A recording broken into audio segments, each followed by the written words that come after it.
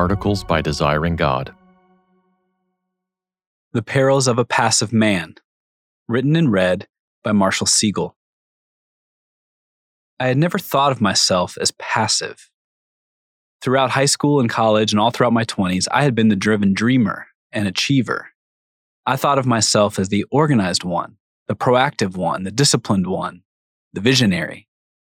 I was the one who initiated next steps, important meetings, needed changes, group plans, hard conversations. And then I married. And marriage showed me sides of myself I had never had to see.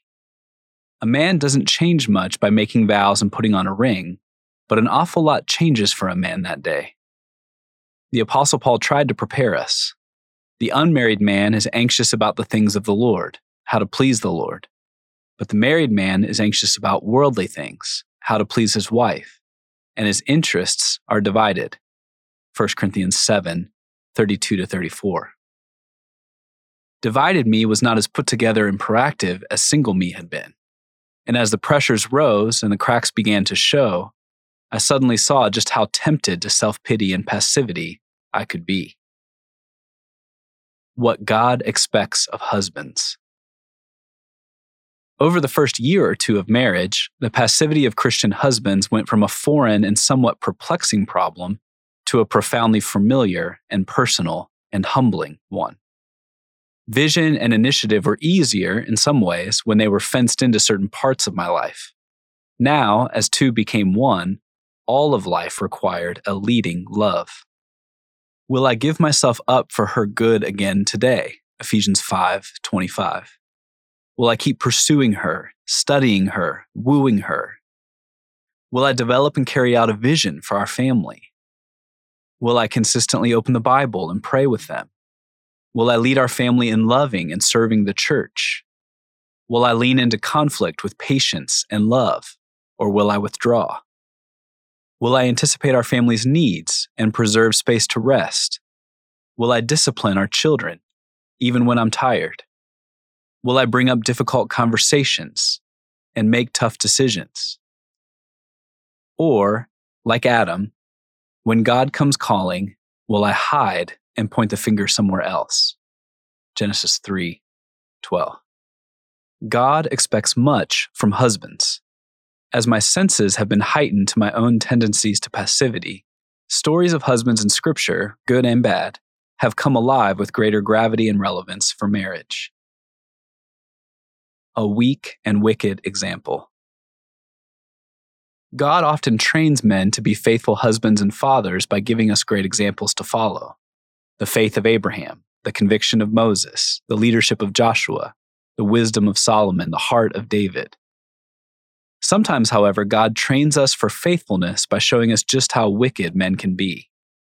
He trains us to love by showing us men who failed to love, to lead by showing us men who failed to lead, to fight by showing us men who refused to fight, to die for others by showing us men who saved themselves. And as husbands and fathers go, few were as corrupt and shameful as King Ahab. When we first meet the man, Scripture tells us in 1 Kings 16, Ahab the son of Omri reigned over Israel and Samaria 22 years. And Ahab the son of Omri did evil in the sight of the Lord, more than all who were before him.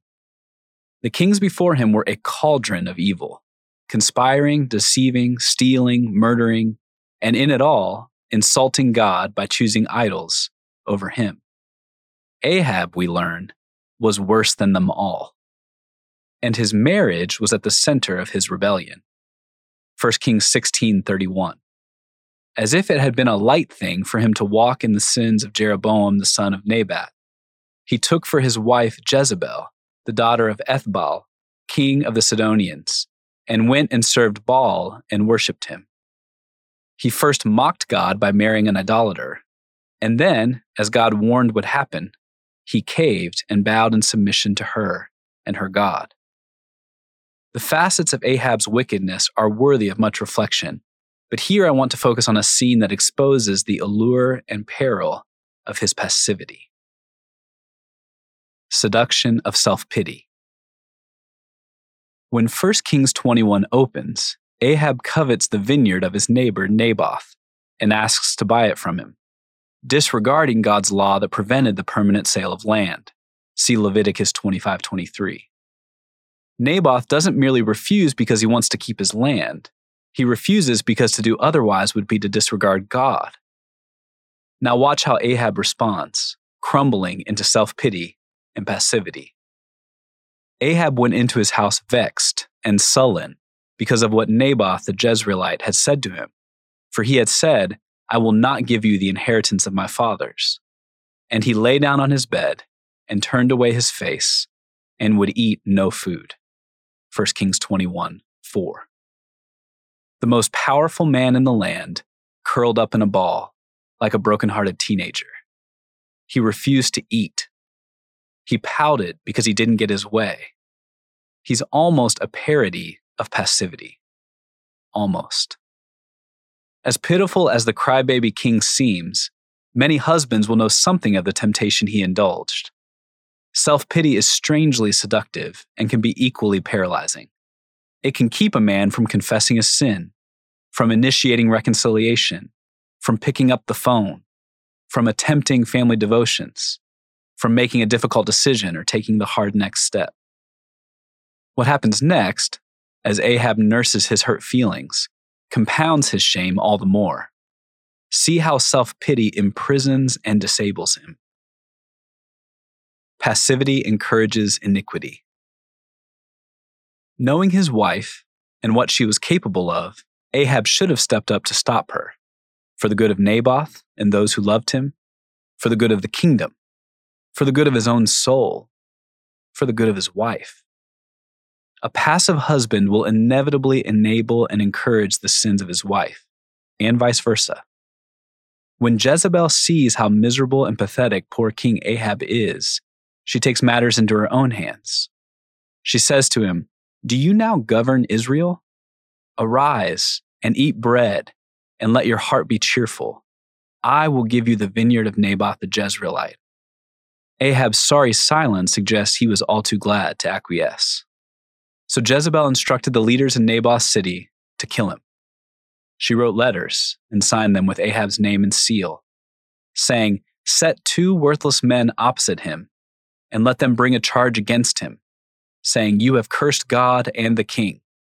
Then take him out and stone him to death."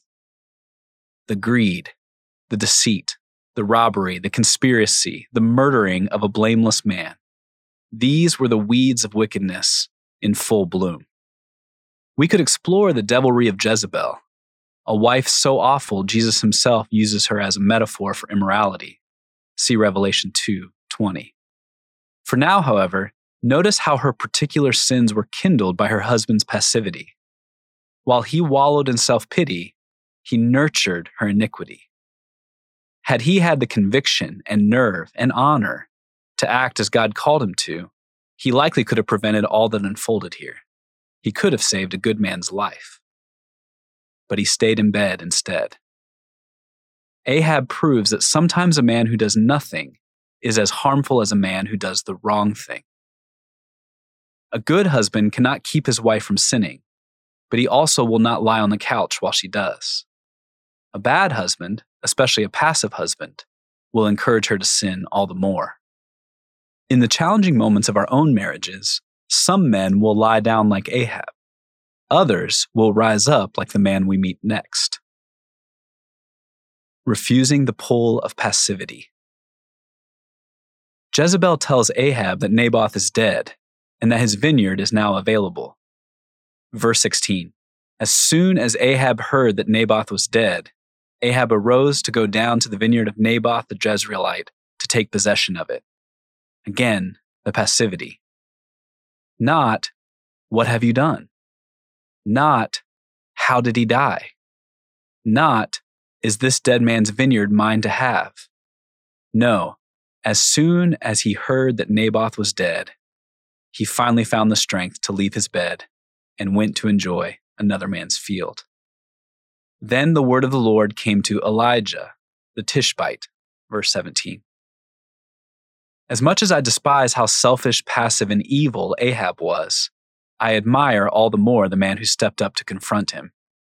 While Naboth's innocent blood ran in the street, the prophet Elijah came knocking at Ahab's door. Notice he comes to Ahab, not Jezebel, with a word from the Lord. You have sold yourself to do what is evil in the sight of the Lord. They had just killed a man for refusing to sell them a vineyard. Imagine what evil they might do to a man who accused them like this. While other men watched and stayed silent, and even participated in the injustice, one refused the pull of passivity and embraced the costs of obedience. He would rather die than sit and watch God's law be vandalized. Don't miss what God says next through Elijah. Ahab's passivity would come back not just on his own head, but on the heads of all he loved, his sons, their sons, his wife. I will utterly burn you up and will cut off from Ahab every male, bond or free, in Israel, for the anger to which you have provoked me, and because you have made Israel to sin. And of Jezebel the Lord also said, the dogs shall eat Jezebel within the walls of Jezreel. Verses 21 to 23. Ahab's judgment is a vivid, bloody picture of how unchecked sin ruins a home. When a husband grows passive, the whole family suffers. Perhaps not in judgment like Jezebel, but they will suffer nonetheless. Mercy for passive men. The story circles back to where it began with Ahab. There was none who sold himself to do what was evil in the sight of the Lord like Ahab, whom Jezebel his wife incited. Verse 25. The narrator wants us to see all that just happened as a clinic in iniquity, a masterclass in marital failures. The next verse, however, is one of the more surprising verses in Scripture. And when Ahab heard Elijah's words, he tore his clothes and put sackcloth on his flesh and fasted and lay in sackcloth and went about dejectedly. One might think this is the same man we found lying in bed, feeling sorry for himself, refusing to eat. This, however, is not the same man, not in God's eyes anyway. Instead of lashing out in fury at the prophet, instead of retreating into more self-pity and passivity, Ahab humbles himself in repentance. He does the hard thing. He sees his sin, hates his sin, and seeks the Lord's mercy. And the word of the Lord came to Elijah the Tishbite, saying, Have you seen how Ahab has humbled himself before me? Because he has humbled himself before me, I will not bring the disaster in his days, but in his son's days I will bring the disaster upon his house. Verses 27 to 29. Consequences still remained, to be sure, but something of his sin had died. The selfish, prideful, passive husband became a humble one, at least for a time, giving hope to selfish, prideful, passive husbands. It's easy to hate the passivity of Ahab, a king who stubbornly mopes while his wife commits murder, who blatantly disregards, even mocks God's calls to lead and love, who selfishly sets God's will below his own desires. It's harder, however, to hate the passivity in ourselves. Will we, as husbands in Christ, practice an intentional, costly, active love? Will we keep leading when it's inconvenient to lead? Will we receive the mercy of God, humble ourselves before Him, lay down our pride and self-pity, and resist the enticing pull of passivity? For more resources, visit desiringgod.org.